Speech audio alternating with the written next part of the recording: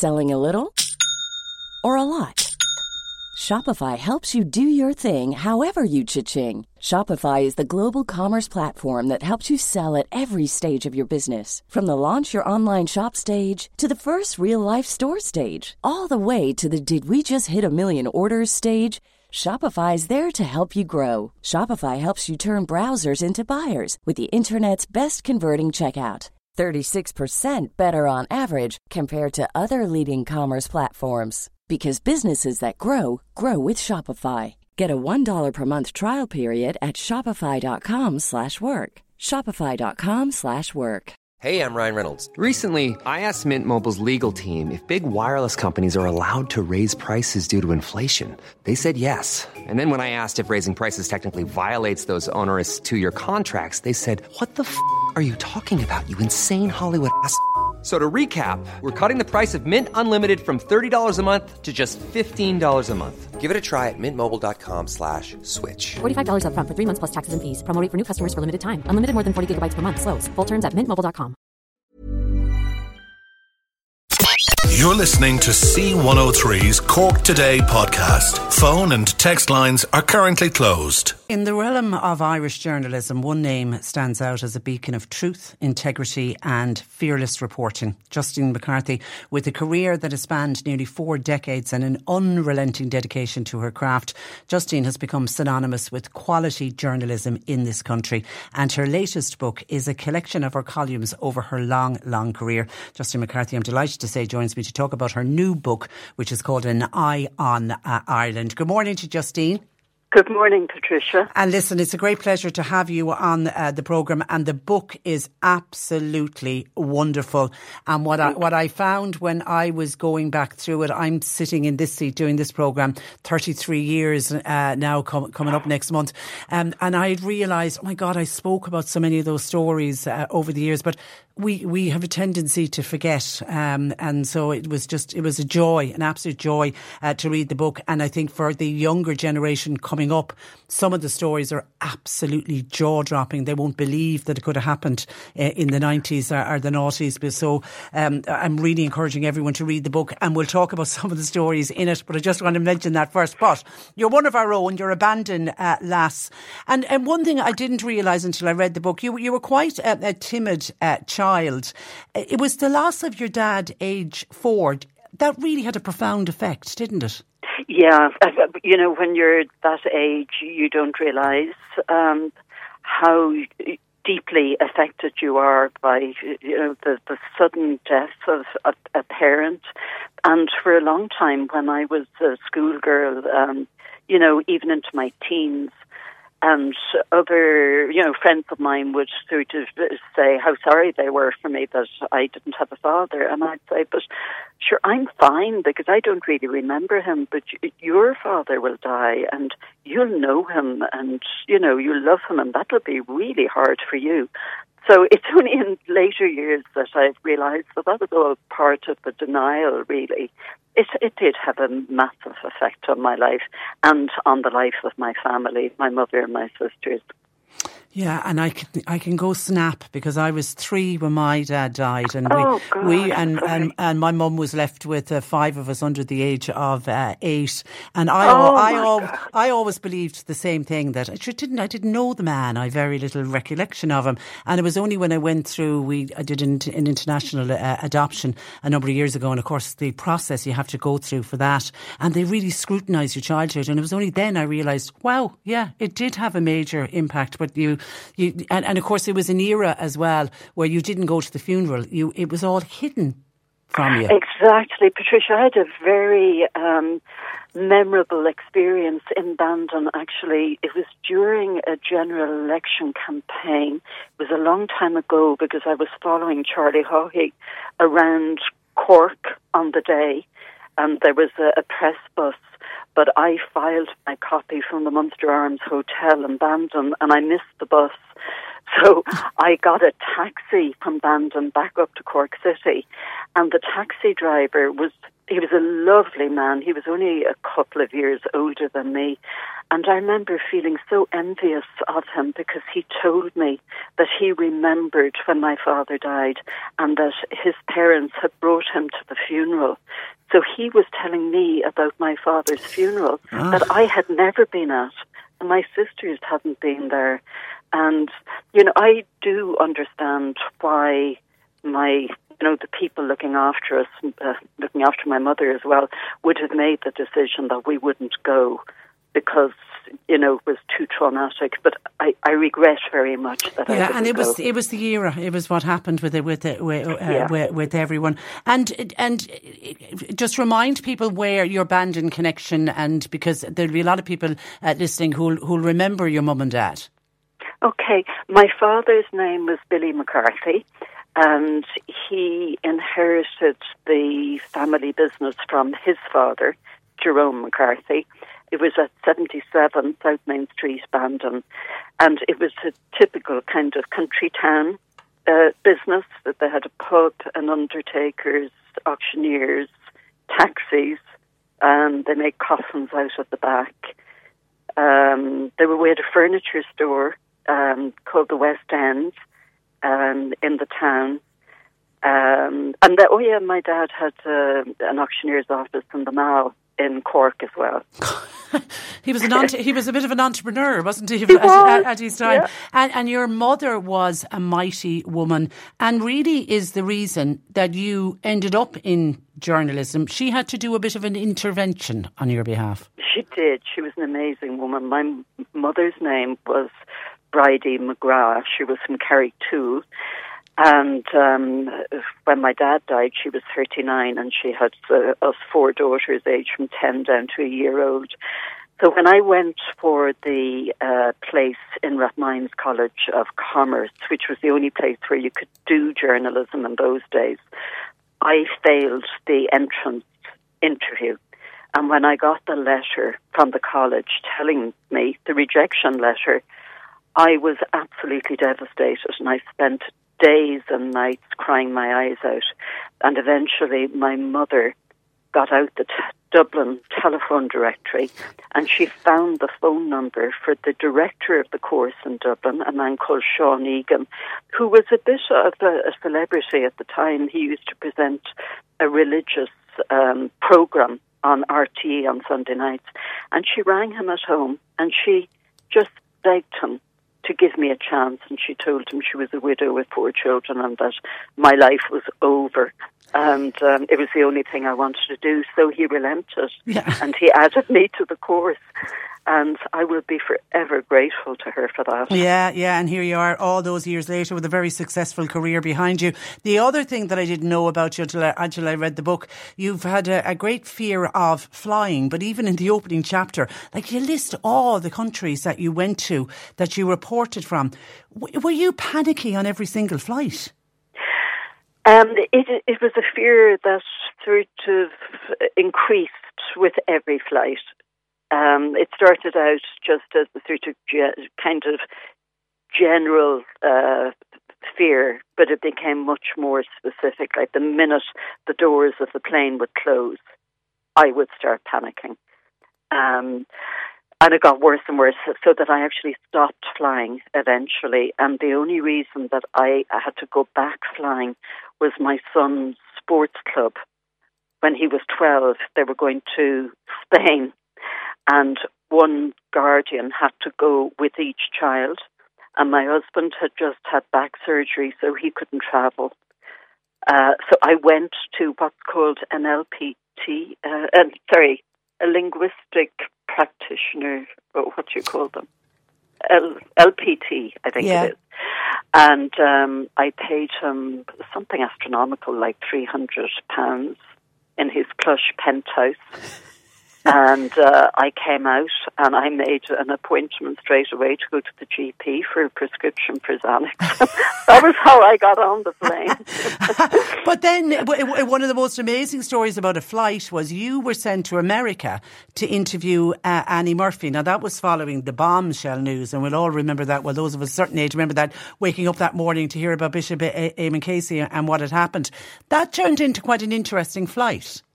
It did. The very day that the Irish Times broke this world exclusive story, I was sent off to America with the intention of interviewing Annie Murphy the next day in Connecticut. So I went out to the Dublin airport, got on the plane, and the plane stopped over in Shannon, as it was obliged to do, and all the passengers got off, and we went into duty-free, got back on the plane. Halfway across the Atlantic, I was watching this tearjerker of a movie, the in-flight movie. It was Fried Green Tomatoes at the Whistle Stop Cafe. Brilliant movie. Brilliant movie. Yeah. And tears running down my face when I heard an in-flight announcement with Justine McCarthy of the Irish Independent to make herself known to a member of the cabin crew. So I pressed the call button and an air hostess came down and she said, "A message has come into the cockpit from your office to tell you your interviewee is on board." So I knew my interviewee, Annie Murphy, was in Connecticut because I was meeting her there the next day. And I thought, well, it must be Bishop Casey. And of course, the whole story was that Bishop Casey had fathered a child when he was the Bishop of Kerry, and he was leaving the country very suddenly. So there was a group of Cork doctors, lovely people, sitting beside me. They were on their way to a medical conference in San Francisco. One of them said to me, "What was that about?" And I said, "I think Bishop Casey is on this plane and I have to go and look for him." So they said, "Well, we'll help you." So we all trooped up and down the plane, scrutinising every passenger's face, and we couldn't find him. And it was one of those two-story planes. And I went to go upstairs, and two cabin crew members stopped me and said that I only had an economy ticket, so I couldn't go up. And I said, "Okay, but can you just tell me, is Bishop Casey up there?" And they both looked me in the eyes and said, "No, he's not."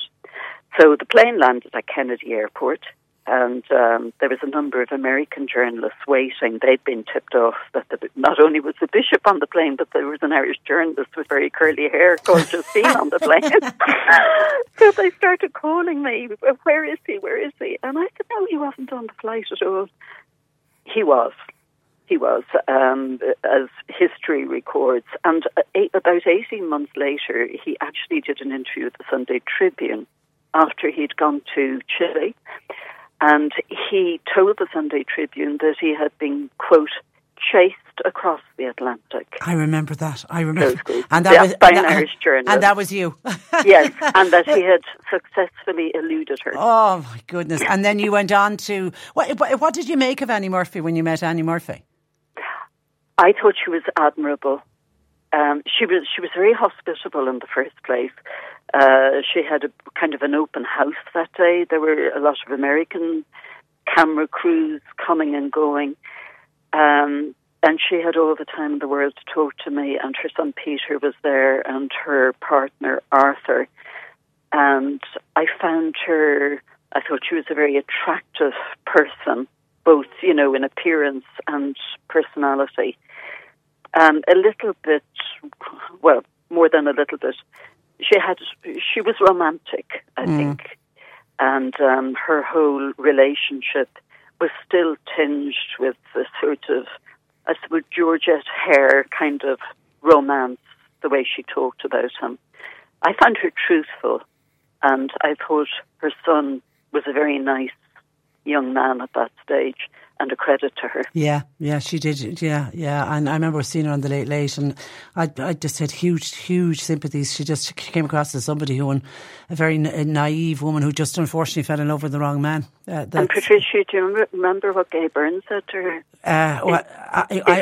If your son turns out to be half the man his father is, he'll have done well. And I also remember Gay Byrne on the radio saying that when he was driving into work that morning and he heard on the, obviously on Morning Ireland when they were doing the newspaper review, and he heard about the story, and his comment was, I thought to myself, "Oh, poor Eamon, he's after getting caught out." And I remember thinking, ooh. Anyway, the bravest, strongest person you ever met, the young woman, Justine, at the centre of the Kilkenny incest case. Firstly, you have an amazing story of how you found her. Yeah, it was pure luck. The day her father was sentenced to 7 years in jail for abusing her from sexually and physically. Say hello to a new era of mental health care. Cerebral is here to help you achieve your mental wellness goals with professional therapy and medication management support. 100% online. You'll experience the all-new Cerebral Way, an innovative approach to mental wellness designed around you. You'll get a personalized treatment plan from a therapist, prescriber, or both in a safe and judgment-free space.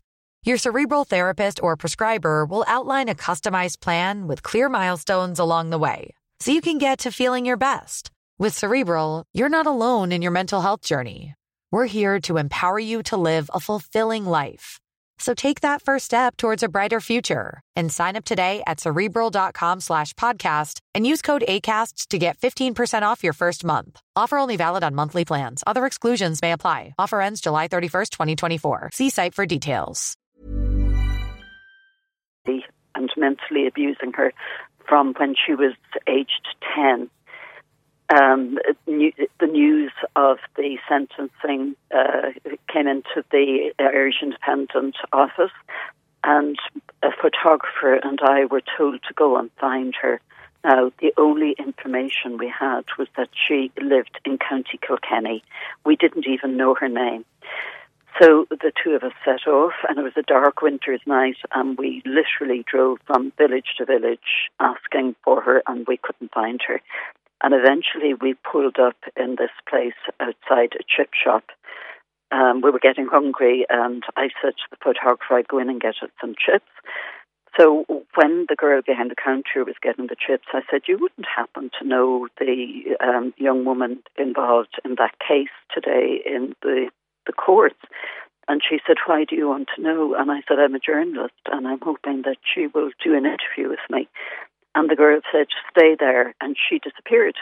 And she came back after a while and she said, come with me. And she brought me to this really grimy looking building right up to the top floor of it. I think it was 3 stories.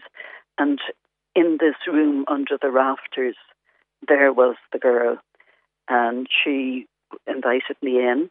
And there was a kind of a bundle on the bed of what looked like coats. And it moved, and I realized it was her son lying under her coat. He was 7. And she told me that that day her son had discovered that his grandfather was his father. And I stayed with her for a while, and she was very composed considering the horrendous day she'd just put down in court. And it was the days before technology, so I went to a nearby pub and I phoned in the story. And then a stand-in editor came on the phone and told me to go back to the girl and offer her a specific sum of money, which I don't remember, in return for her doing an on-the-record interview, being named and photographed with her child. And I said, no, I'm not going to do that. That will ruin both their lives. And this man said to me on the phone, this is not a request, I'm ordering you to do it. So I went back to the girl upstairs to the room under the rafters, and I said, I have been ordered to make you this offer. And I said, I've now made the offer, and I'm advising you don't do it, because you and your child will be forever associated with this. And Patricia, my heart sank. She said, I'm going to do the interview. Come back in the morning. But she said, I'm not taking any money. My son and I will not be named and will not be photographed. So I went back the next morning and spent a couple of hours with her, and she talked so articulately and with such amazing memory, detailed memory, about the many times her father raped her, beat her, the many times she tried to run away and was found and brought back to the house, the numerous times she had gone to hospital with bruises and cuts. When she was 15, giving birth to a child in the hospital and how she had tried to confide in a social worker who told her that was a family matter. I mean, absolutely horrendous. That this was all recorded and nothing had been done. She was an extraordinary woman. Do you know what happened to her and her life and the life of her son since? I don't know, and I've never tried to find out. Yeah. And her name is still fresh in my head, and I have never told anybody her name. But I do wonder all the time, well, not all the time, from time to time, what happened, and is she having a good life, and is her son having a good life? And I just hope that they both are, because they certainly deserve it. Yeah, and and well done to you for advising her not to do it, because particularly the offer of the money, you're thinking, she was impoverished, she could have done with the money, and fair dues to her for not taking it as well. I have to say the Kelly Fitzgerald chapter is a very, very tough read, and again was one of those stories that I had forgotten about. Are those stories hard to write? They're hard to listen to. When somebody is opening up their heart to you and telling you really horrendous details of things that were done to them and how they have suffered, and you can see the grief and the pain in their face, it's actually very hard to hold it together. And I'm sure you must have had that experience yourself. And the last thing that you should do is break down yourself. Oh, Justine, I do it all the time. I find as I'm getting older, I'm really bad. Yeah. But anyway, I know the point. But I think for certainly on the stories that you've relayed in your book, at times I felt it was almost cathartic for them to tell their story. Did they get some healing from it almost?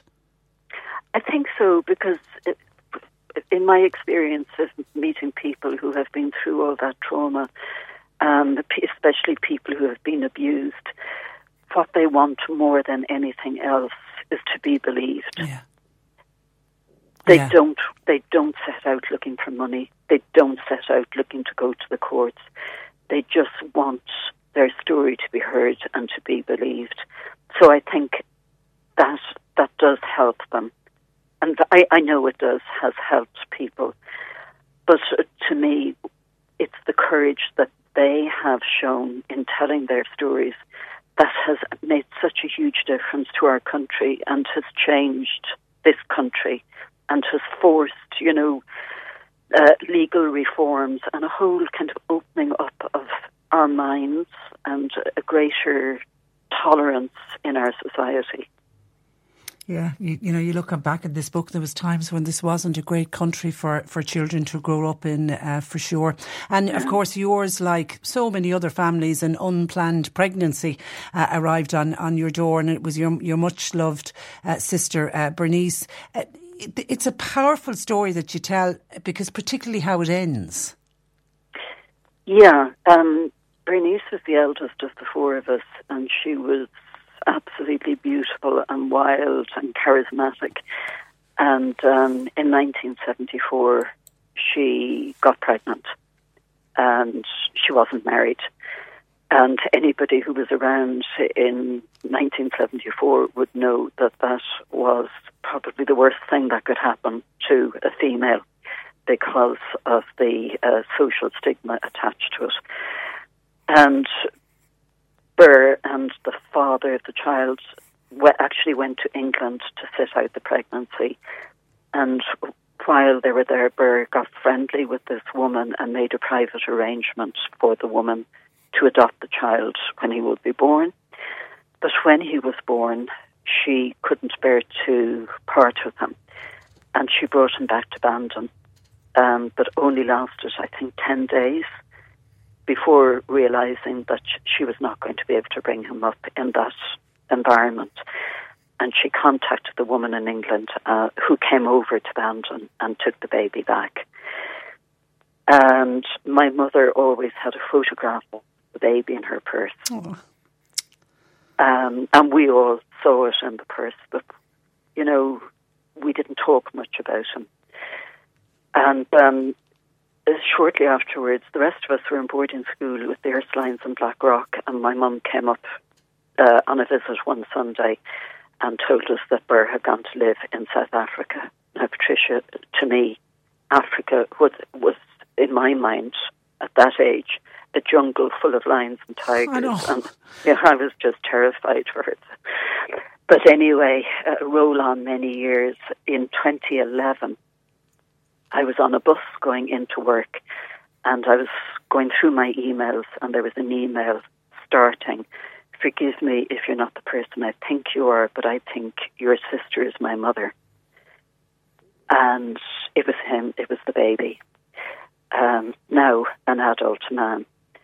And I emailed him back, and we arranged to have a telephone call with my other two sisters and him. His name is Duncan. The following Sunday, and it was bittersweet. He sounded absolutely lovely, and he told us he'd had a lovely childhood with lots of siblings and good parents. And then we had to tell him that Burr was dead. He was too late. She had died just 4 days after her 51st birthday. And we arranged for him to come over to Dublin. And he was going to come the following weekend. And then my sister Adrian and I drove immediately to the nursing home where our mother had been living for 5 years.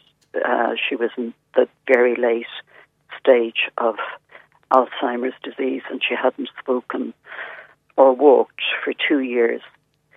So we sat on either side of her wheelchair and told her, "Mum, we've met him. And he sounds happy and he's had a good life, and he sounds really well brought up and lovely." And then Adrian said, "Isn't that great?" And our mother, who hadn't spoken for 2 years, took a really big breath and said, "It is." Wow. And she was admitted to hospital the following Thursday. She choked on a piece of food. And she started dying that day.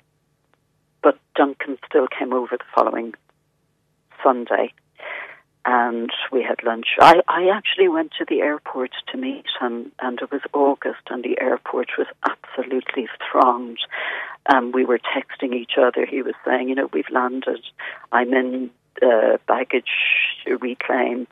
And I'm saying, "I'm in the arrivals. It's packed. I won't find you." In the next minute, I heard a voice, lovely English voice behind me saying, "Justine." I turned around, and there he was. And I looked straight into Bernice's eyes. Oh, yeah. And you're still obviously very much in contact. We're still in contact. Great. And he has met his birth father as well, which is And all the cousins. All the cousins. My cousin Johnny McCarthy and his wife Ger had a big party in their house for Brilliant. him. He came over with his partner and his children, and his adoptive mother and her partner. And all my relations came with gifts of Cork GAA shirts and Munster Rugby shirts and Cork Crystal, and we all raised a glass to Burr. It's such a powerful story. Michael from Castletownbere says Justine McCarthy is one of Ireland's outstanding journalists and broadcasters. I was so delighted that she gave another leading journalist and broadcaster, Vincent Browne, the honour of launching her book. Perfect choice. I wish her well, says Michael, and I'm looking forward to reading the book. And Anya from Tip says, Patricia and Justine, will you congratulate Justine on a wonderful, talented book. She struck a chord when I heard her on another radio show recently. I don't buy books, but actually went out and bought hers yesterday. Best of luck to her, and I wish her nothing but happiness into the future. Kind regards. That's from Anya. And by the way, I'm way over on time. John Paul's going to kill me. You're in Banda Books tomorrow, book signing. What time is that? It's lunchtime. I think 1 o'clock. 1 o'clock. Yeah. Okay, listen, it's been an absolute pleasure. Book is fantastic. Best of luck with it. And thank you so much for taking time out to talk to us today. It's been my pleasure, Patricia. Good morning. Bye-bye. Cork Today on C103. Spring? Is that you? Warmer temps mean new Allbirds styles. Meet the Super Light Collection, the lightest ever shoes from Allbirds, now in fresh colors. These must-have travel shoes have a lighter-than-air feel and barely-there fit that made them the most packable shoes ever. That means more comfort and less baggage. Try the Super Light Tree Runner with a cushy foam midsole and breathable eucalyptus fiber upper. Plus, they're comfy right out of the box. So what can you do in a super light shoe? What can't you do is the better question. And because they're super packable, the real question is, where are you taking them? Experience how Allbirds redefines comfort. Visit allbirds.com and use code SUPER24 for a free pair of socks with a purchase of $48 or more. That's ALLBIRDS.com. Code SUPER24. Before Shopify, were you wondering, where are my sales at? Now you're selling with Shopify, the global commerce platform supercharging your selling. You have no problem selling online, in person, on social media, and beyond. Gary, easy on the cha-ching. Oh, sorry, but my Shopify sales are through the roof. Start selling with Shopify today and discover how millions of businesses around the world use Shopify to ignite their selling. Sign up for a $1 per month trial period at shopify.com/listen. Shopify.com/listen.